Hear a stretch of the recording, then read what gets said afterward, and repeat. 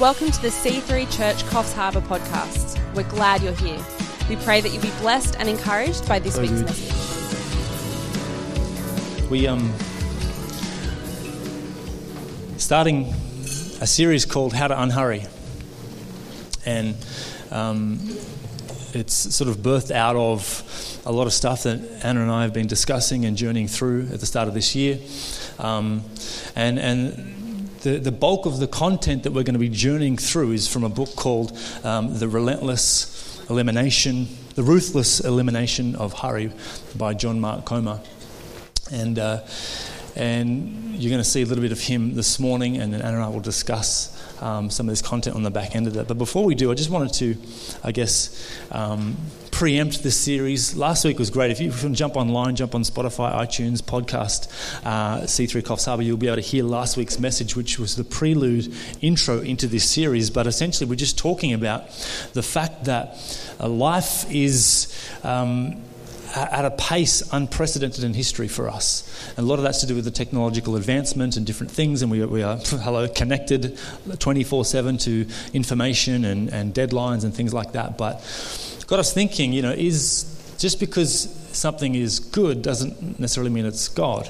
And just because technology is good doesn't mean it's God's best for us. And so we have to learn to set our own pace for our own life in God's rhythm, not let external or even internal things dictate the pace at which we live life.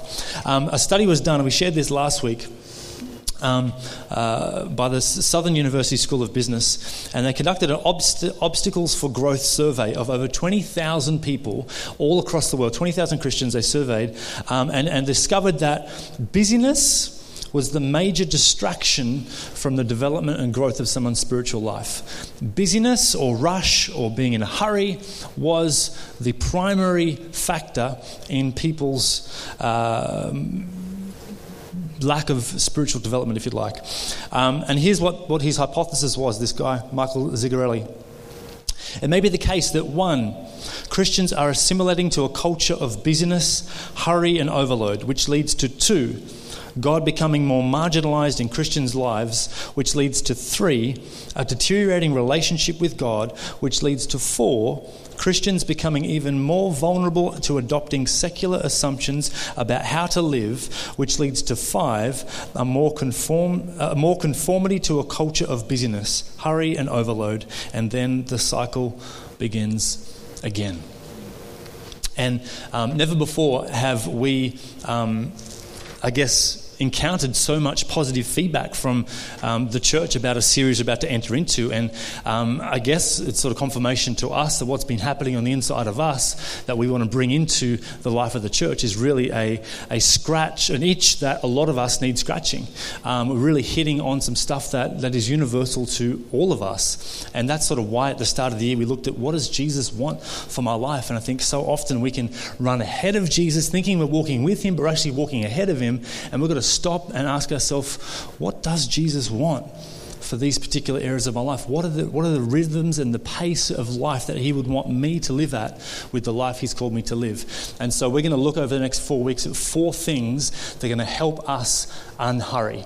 And so the first one today, we're going to look at silence and solitude.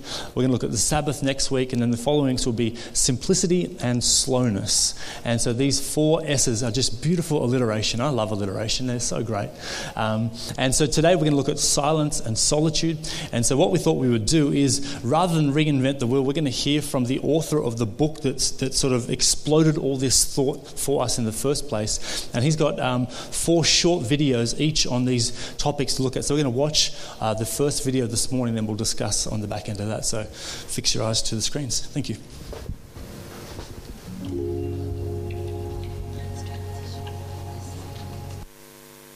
It's not a distraction, but rather to let your mind focus and come to rest in your heart. Then before you get started, just a few words of encouragement. 1, start where you are at, not where you should be. One of my favorite things about Jesus is he's so gracious just to meet us where we are, our level of maturity, our level of awareness and connection to the Spirit of God, our grasp of reality. He's just so kind to meet us right where we're at and to just with grace move us forward. So just meet God where you are at. Secondly, remember that you can't succeed or fail at this practice. Like, if you're a perfectionist or have that inner perfectionist, I feel you. Just release that side of you. Just let it go. Resist the urge to say, I'm good at this, or I'm bad at this, or that went well, or that went lousy, or I didn't like it, or I'm not good at it, or this isn't for me. Just let all of that go in one ear and out the other. And we define success just by we show up. We're just present to the best of our ability before God. And even when your mind wanders, don't even worry about it. The point is just to be present before God. Now, I think we're ready. There are 4 exercises that I have for you. The first is breathing prayer. This is an ancient form of contemplative prayer. We hear a lot in our culture right now about mindfulness from a secular perspective, or meditation from a Buddhist perspective. And many followers of Jesus, in particular in the Protestant tradition, don't realize we have this rich, ancient heritage of contemplative prayer where people use the breath, followers of Jesus use the breath as a way just to come to presence in the moment. You just begin, you just settle in, you get to your quiet place, your time, you take some deep breaths, and you begin to just notice your breathing and use that even as a form of prayer. It's just coming to presence in the moment, present to God, present to your body, present to your mind, and deeper than that to your soul. The ancients would call this praying without words, where you just sit. Think of St. John of the Cross, who said the language that God hears best is silent love. You just sit there in silent love with your attention and your affection directed at God, as his affection and attention is directed at you. And you just begin to use this at the beginning of your day or the end of your day or all through your day to slow down and come to rest in God. The next exercise is feeling and listening prayer. You know, we all have emotions, and not all of them are pleasant or positive. And often, in particular in our culture, what we do with the unpleasant emotions is we just stuff them or deny them or distract ourselves or ignore them or self-medicate. But emotions are actually a core part of our soul, and for many of us, they are where we meet with God. This is one of the main lessons of the Psalms in the middle of the library of Scripture. And so in this exercise, you basically come to quiet and you let yourself feel. You just let whatever emotions are under the surface of your busy life come to the top, and you just notice them. You just see what you see. You watch what you watch. This is called mind sight, right, in a secular kind of frame, where you just think about what you think about, and you notice whatever comes to the surface, and you just name it without judgment. Oh, that's envy. That's insecurity. That's fear. That's bitterness. Whatever it is, positive or negative, you let it come to the surface, and then you use it as a meeting place with God. And either just release it, let it go. I think of my Ignatian friends that write about indifference, where, not indifference in the negative sense, but where you let go of the need for life to be the way you want it in order to live at peace and at joy and at love. And you just let whatever comes come, and you be grateful for all. Or you go the opposite direction and you partner right with kind of King David in the Psalms, or I think of Moses or Abraham or Jacob, and you wrestle with God. You argue with God. You pray. You petition. You lay out your case for why you want God to do something or change your life or your emotions. Both have an ancient, strong, biblical precedent for you to lead into. Third exercise is Lectio Divina. Don't worry if you're not familiar with that language. It's Latin language. It's ancient. It just means sacred reading. And it's a way of reading the library of Scripture. There's more than one way to read the Bible. There's reading large chunks of the Bible at once, kind of read through the Bible in a year. There's Bible study where you pay attention to the text in the Greek or the Hebrew or the history, the theology. There's teaching where you sit under a teacher. And then there's Lectio Divina, which is one of my favorites, where you read the Bible slowly. A very small section, and you read it more than once, 2, 3, 4 times, and you meditate on it in the language of Psalm 1. If you've ever read Psalm 1, it's Lectio Divina in a psalm. And you just notice for any word or phrase or idea that comes kind of to the surface of the text, and just, some would say it shimmers, meaning something in your heart is just drawn. There's an intention in you that, I noticed that. When I do this with my kids around the dinner table, I'll just say, what did you notice? And each person will share, that line or that idea or that was really interesting. Just some kind of connection with your heart, and you let God speak to you through the text and by the Spirit. The last exercise is just a retreat, where you do any of this stuff or whatever is on your heart, but just for an extended period of time. There's only so much you can do in 10 or 15 minutes before you rush out the door to your day. And many teachers of the way of Jesus, and I would put myself in this as well, would really encourage you on a regular basis, say once a quarter or at least once or twice a year, to just take a day or even just a half day to get away on retreat, pray, journal, rest, nap, lay your life before God, listen to the voice of God in your life, and set it all before Him. Now, I think that's enough to get you started. If you don't have it already, go to my website, download How to Unhurry to begin your practice of silence and solitude. Cool. Everyone's practicing silence. Just practice it right now. Let's just do it. Thanks, Cam. Beautiful. Everyone really is practicing silence. Well, because I think this is probably one of the ones that will rub against the grain more than any, because life is noisy, right? There's always something vying for our attention and our focus. And I remember the first time. Have you ever worn like noise cancelling headphones, like the one that go over your ears, and then you flick a switch and it cancels out every bit of external? Who's worn those before? Anybody? How freaky is the first time? Because normally there's a muffle, right, where you put headphones on and you can sort of hear stuff going on vaguely around you, but then you flick a switch and all of a sudden it's like, and it's like, this is awkwardly silent. This is so, it's almost deafening silence, the juxtaposition of that feeling. And I think that's because we are so used to noise. We go to sleep with, there's apps now that just have bubbling brooks playing in our ear, so we can even go to sleep in silence with noise. And we wake up and there's just noise all around us. So this Christ-following practice of silence and solitude is probably going to be something that's going to take us a while to fully embrace and settle in with and ride with. But I'd love, babe, for you to share some thoughts around this. That It's been really interesting, actually, the more and more that we've been reading and listening to about this whole idea. And an interesting thing that came up was that NASA, when they're training people to go to space, they actually have to train people specifically. They put them in silencing chambers, because what happens when you get to space is it is so silent that it actually brings up anxiety in people, because they actually aren't used to the silence, to the point where they can hear their blood pumping in their body, they can hear their tendons creaking, and the skin moving over their muscles. the legit. And so they actually have to spend multiple training sessions with people preparing them for it, because we think often that we're sitting in silence, but we're not. We actually don't really know what silence is anymore.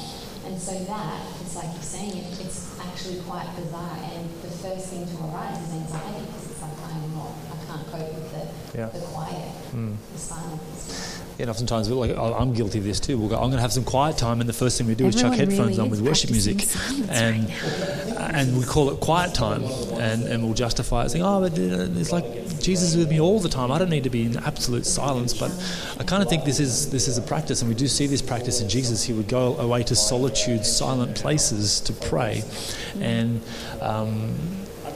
I think it's the reason silence is so important, especially in 2020, is because of the reasons we just mentioned about how life is so loud. Like, there is just so many things yelling at us every single day, every screen we look at, every place we go. And the scriptures describe God's voice as a whisper. And so it's not as a loud, clanging cymbal that's trying to compete with everything else in this world for our attention or affection. God's voice is actually a whisper.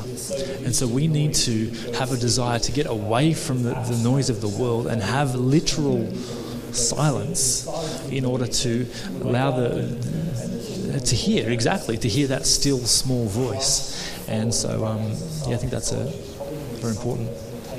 And the other thing that I was reading about the other day was the micro moments of silence that don't happen through the day anymore. It's been really interesting, actually, the more and more that we've been reading and listening to about this whole idea. And an interesting thing that came up was that NASA, when they're training people to go to space, they actually have to train people specifically. They put them in silencing chambers, because what happens when you get to space is it is so silent that it actually brings up anxiety in people, because they actually aren't used to the silence, to the point where they can hear their blood pumping in their body, they can hear their tendons creaking, and skin, legit.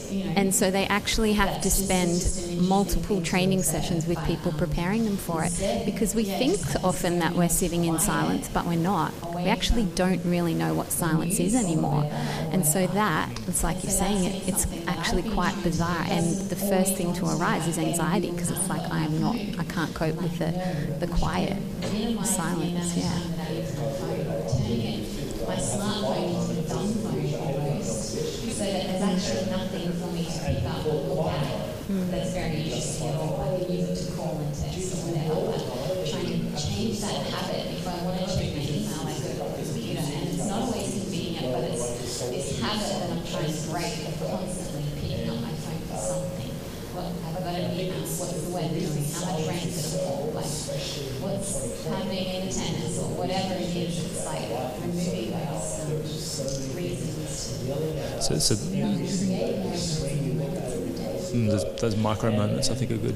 Absolutely, I think, and I like what he's talking about too, about the, I guess you call them macro moments. Those, which I love that he said, start where you are, not where you think you should be. Like, I love that. Like, it's like so often we go, I need to make a change, and I need to be praying 2 hours a day, and that might last for the first 15 minutes of the first time you do that, and after that, it's like I never pray again, because it's exactly. But there is this practice has no success, has no fail. The true measure, the true metric of success, if you like, in this, even though I said there is no success, is the fact that we are just present. And the other thing available that I was to hear God's reading voice. about the other day was if we have all the intention to do it for half an hour, it lasts 3 minutes. We had 3 minutes with the Lord. Don't happen through the day anymore. That's that this is the first generation where we don't have those micro moments. I think we could all find in the day because of the invasion of technology. Somewhere. So we might be sitting in a waiting room, and the first thing we do, say that no one's doing anything between 3 and 3:10 a.m. any day of the week. So if you wanted to, there's time. No, don't do that.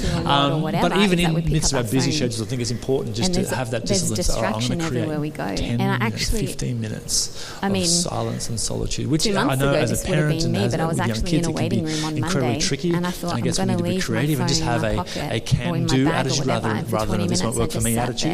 I think if we have a this won't work for me attitude, well, then it will never work for you. It's like Henry Ford said, you either can or you can't. Both times you're wrong, depends on how you approach it.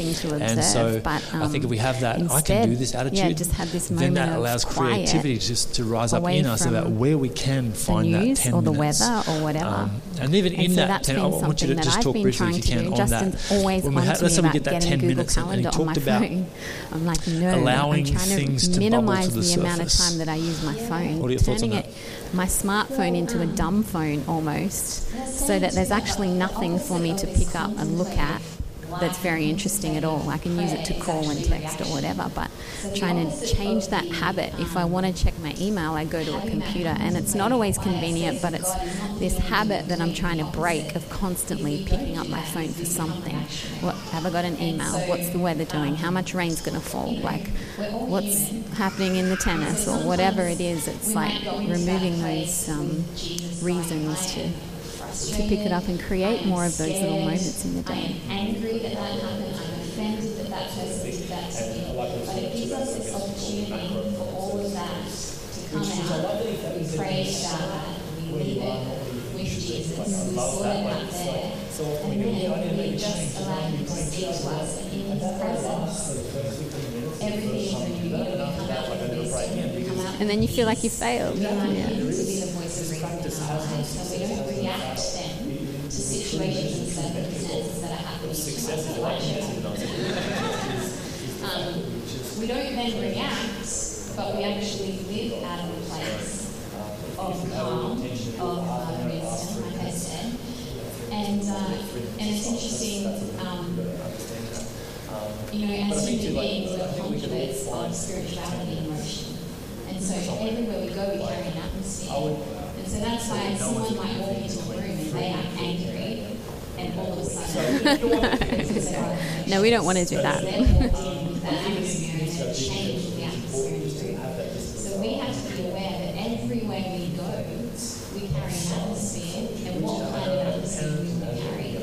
Do we want to carry the presence of God with us everywhere we go?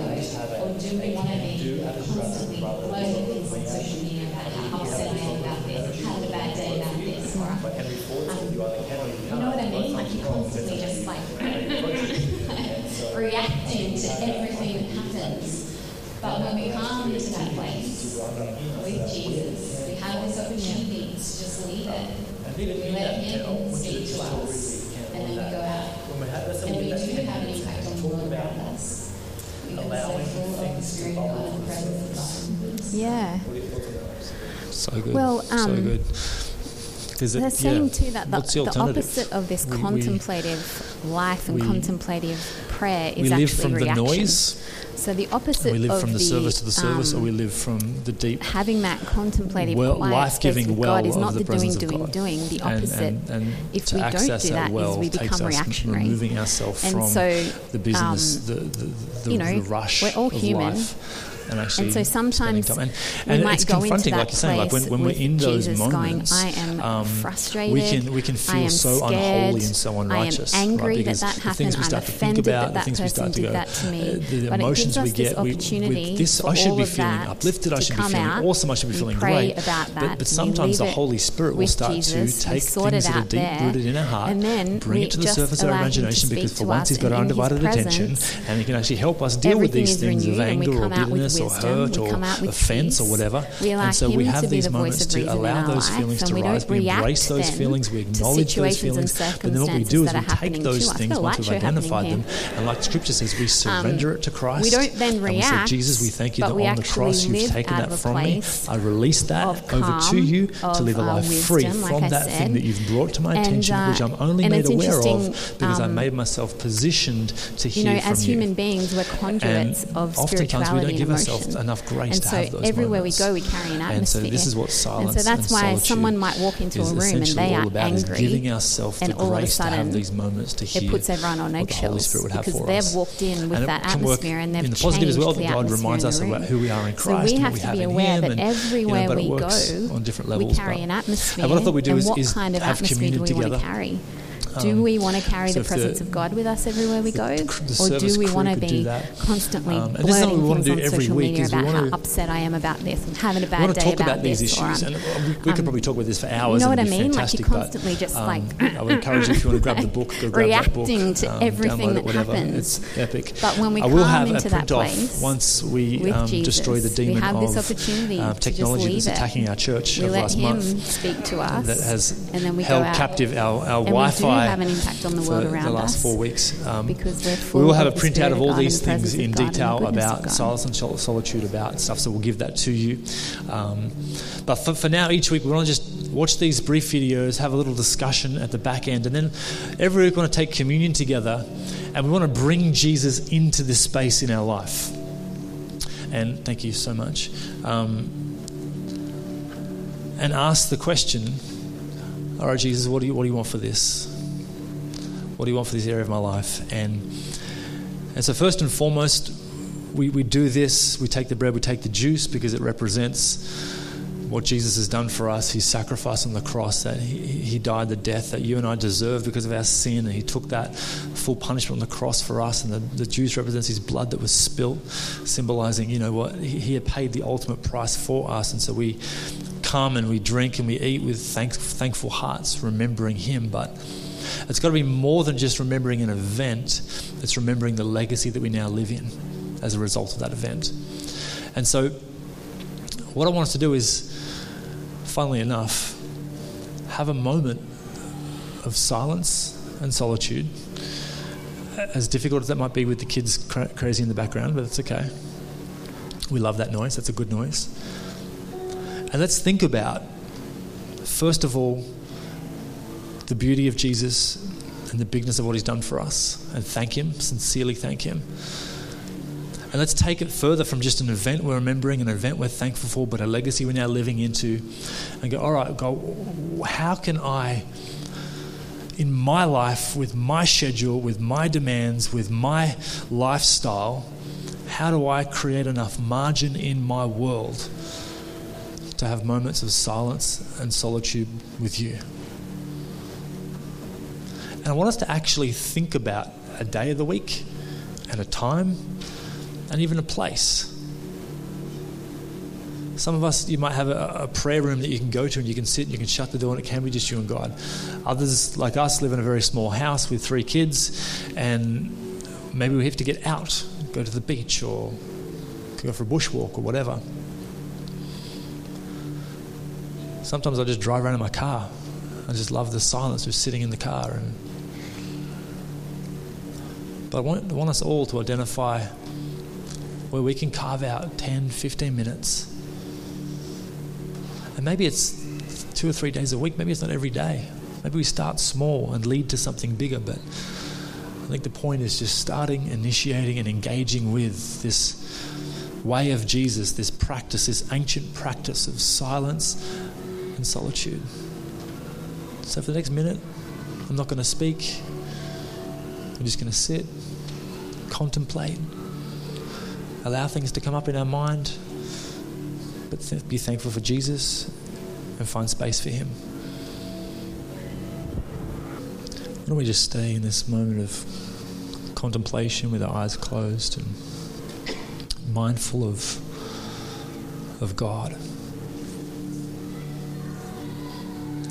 And as this service does come to a close, I would love just to create just a moment, an opportunity for anybody who's never made that decision to follow Jesus. Thanks for tuning in to the C3CH podcast. We trust this week's message inspired and encouraged you. We hope to see you in one of our services soon. For more information on C3 Church Coffs Harbour, visit www.c3ch.com.